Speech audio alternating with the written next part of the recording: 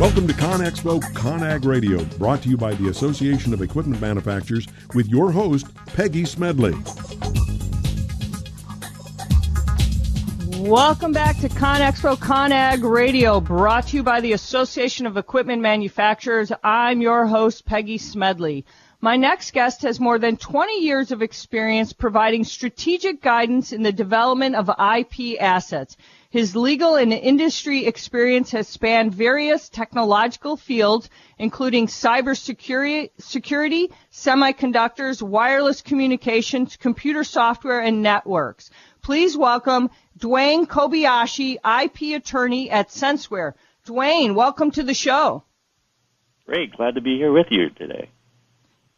Dwayne, we've been talking a whole lot about different things that are happening and sustainability, and now we really want to talk a little bit more and kind of talk about the big picture in building and smart buildings and what's going on. And at Senseware, you guys are doing a lot of things in intelligence, and let's talk a little bit about what's happening when this marketplace that we talk about is evolving and smart building technology and what you guys think about.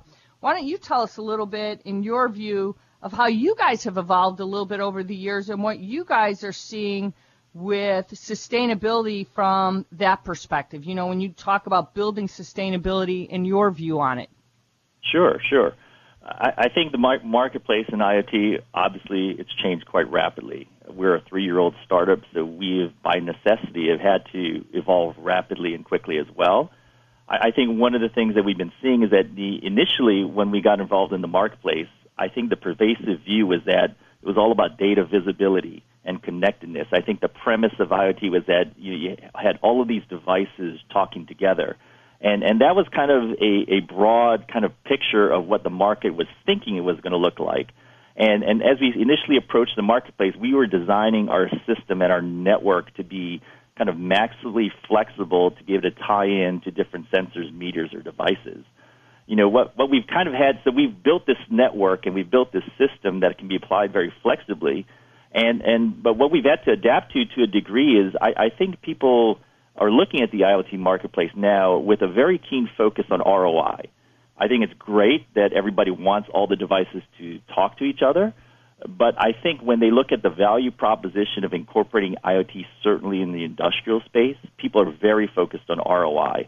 So we are looking at the marketplace now as trying to find the initial sort of propositions of value, especially into buildings with sustainability. Every building is a little bit unique. And we're looking to provide kind of avenues to support the ROI metrics that people are demanding, because it's not just as broad as, well, it'd be great if everything could talk to each other. That's kind of like an IT integration project, but, we're really here to help people, kind of evolve and utilize the technology to help their operations. It's an interesting point when you talk about that because, it's not always, as you said, about the ROI, because you think about it right now. You have to figure out, looking at the data, right, when you're looking at the information. And I think when we're talking about sustainability and working with the people that are in those and using sensors to integrate and looking at how people are within those buildings, because you have to look at kind of things like temperature and pressure and electricity and all the things within that. How do you then try to figure out to get the maximum out of the buildings, to get the maximum so the people within those buildings are feeling comfortable? I mean, it's thinking about bigger picture and using information to maximize the occupants within those buildings as well sometimes, right? I mean, you're thinking bigger picture and using data to help maximize the utilization, so to speak, correct? Yeah. Yes, and I think the people aspect is one of the keys. I think when people look at the building sustainability challenges, I think the kind of the low-hanging fruit and kind of the natural sort of response is, well, we want to be efficient with their energy usage. And to be sure, that is a very good value proposition for an initial application of IoT.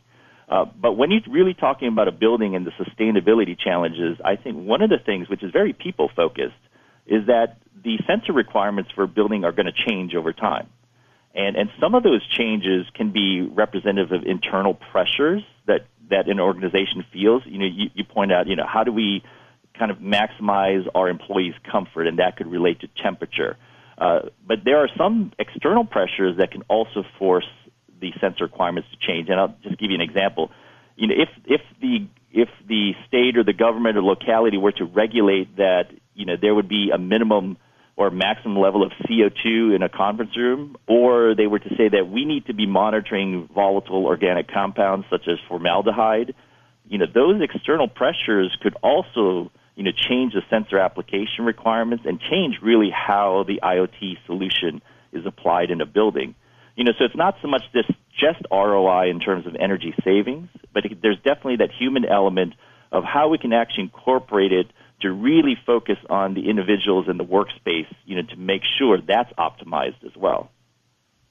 So when you look at the bigger picture of this, and I think that you raise a really, really good point, is you have to look at this, that there's a lot of challenges, and you have to use the information and the data to really kind of look at sustainability as a big picture, not just about producing a product, so to speak, but meeting the challenges and the goals of the bigger picture of what you're trying to do when you're looking at sustainable buildings. Yes. And I think, you know, one of the challenges that we've recognized, you know, over time, just in our short time in the marketplace, which is evolving rapidly, is that every building is unique. Every building has unique challenges and that really are dependent in a sense on what kind of infrastructure it already has in place, you know, what kind of tenant, what sort of tenant needs there exist, and really it could be dependent upon the locale as well. You know, so the big picture of sustainability is, you know, how do we flexibly and really define a custom solution that can be used in a particular building? And one of the key aspects of that, you know, that we recognize as being a part of the process that we have to serve is that we want to provide tools that the customers can use. You know, we're designing our system not so much for a service technician to leverage, but we want the tools really are intended to be for the end user. And, you know, we speak about a sensors as a service model. And what we mean by that is, you know, we want to provide a tool, you know, to the customer in responding to their unique challenges where the customer can configure it, they're going to be monitoring their network, and they're going to be interacting with the sensor network to ensure that on a daily basis that they're really getting the information that they need. We're not trying to provide this prepackaged solution that has other valuations dictating what's important. We believe that customers have to define that, and they have to respond to their own needs and challenges that exist for their unique marketplace. So most times when we think about a building, we're usually thinking about something that's a brand newly constructed building. Now, you've made me think right now about companies, what about pre-existing, you know, a retrofit? So what are we doing there when you talk about CO2 emissions or external pressures like that? How are you changing? Because it just comes to mind that there's got to be a lot of challenges there. How do you meet those challenges? Because I know we're having to make a lot of accommodations with all of these rapidly changing regulations that are occurring. Yes, and the retrofit, we believe, is actually a very significant market, and we think it's always going to be there. I think if you just look at the sheer numbers of buildings that are obviously, you know, in service, the technology is changing, and the antiquated buildings have really infrastructure that, you know, we can't really wire it. We leverage wireless technology. We believe it's most cost effective. And in a retrofit environment, you know, typically, especially for the small to medium building size market, you know, there's really no building management system in place. And what we do is we can go in with a wireless mobile solution and really provide them with tools to effectively have a virtual BMS. It's going to be, you know, far less expensive, you know, than a wired BMS. And more importantly, it can be very targeted to the particular needs that they want to actually address. You know, a BMS, obviously, when people think of a modern BMS, they think of something that's really tied into the HVAC, to lighting, you know, to really all the critical functions. But in an antiquated building that where a retrofit might be appropriate, you know, you can really target it to a very specific application that is really requiring some solution. So we can scale with the need. But having said that, you know, even with retrofits, we actually look at almost any building as a potential for a retrofit. You know, because even those buildings that have a modern BMS, you know, I noted that there could be external pressures that could require changes in the sensor requirements. You know, if there's new regulations about CO2 or, you know, volatile organic compounds, we need any modern building may need to actually add sensor functionality, which was not contemplated at the time of launching of the business or of the building. So Dwayne, as you talk about building management systems, as you're talking about this BMS, I always like to kind of spell out acronyms for anyone who might not know or not following our conversation. But as we're talking, we just got about less than a minute here. Let's quickly talk about cybersecurity, because you're talking about wireless, and everyone's probably thinking, well, what about security issues? How do you address those really quickly? Cybersecurity, huge issue. We know that it really is going to scale with what is actually being impacted. With sensors, we can have a system that just retrieves data. That's almost like a read-only system. As soon as we get into the business of controls, the game changes. We understand that the level of impact of a failure or a compromise of a control system is very different from just one that is reading data. So by design, we've been trying to incorporate safety. A big aspect of that is just really trying to isolate failures, make sure you have soft failover, making sure that if you lost network connectivity, you could still function properly. So by definition, the cybersecurity aspect, we have to design safety from the beginning. The challenge, and we know that it's going to be increasing as we obviously see today, that there are literally IoT compromises happening in the space. So we're trying to respond to that. Hey, Dwayne, we got to go.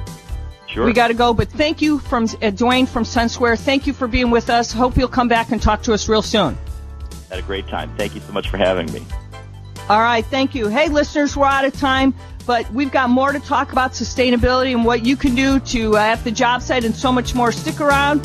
Right here, this is ConAg Radio. We'll be right back right after this commercial break. Gotham Books presents Marriage Rules by Harriet Lerner. The book Martha Beck calls required reading for anyone hoping to interact successfully with any other human, not just for those in romantic relationships. Get your copy wherever books and ebooks are sold, and visit harrietlerner.com to learn how to change your marriage today.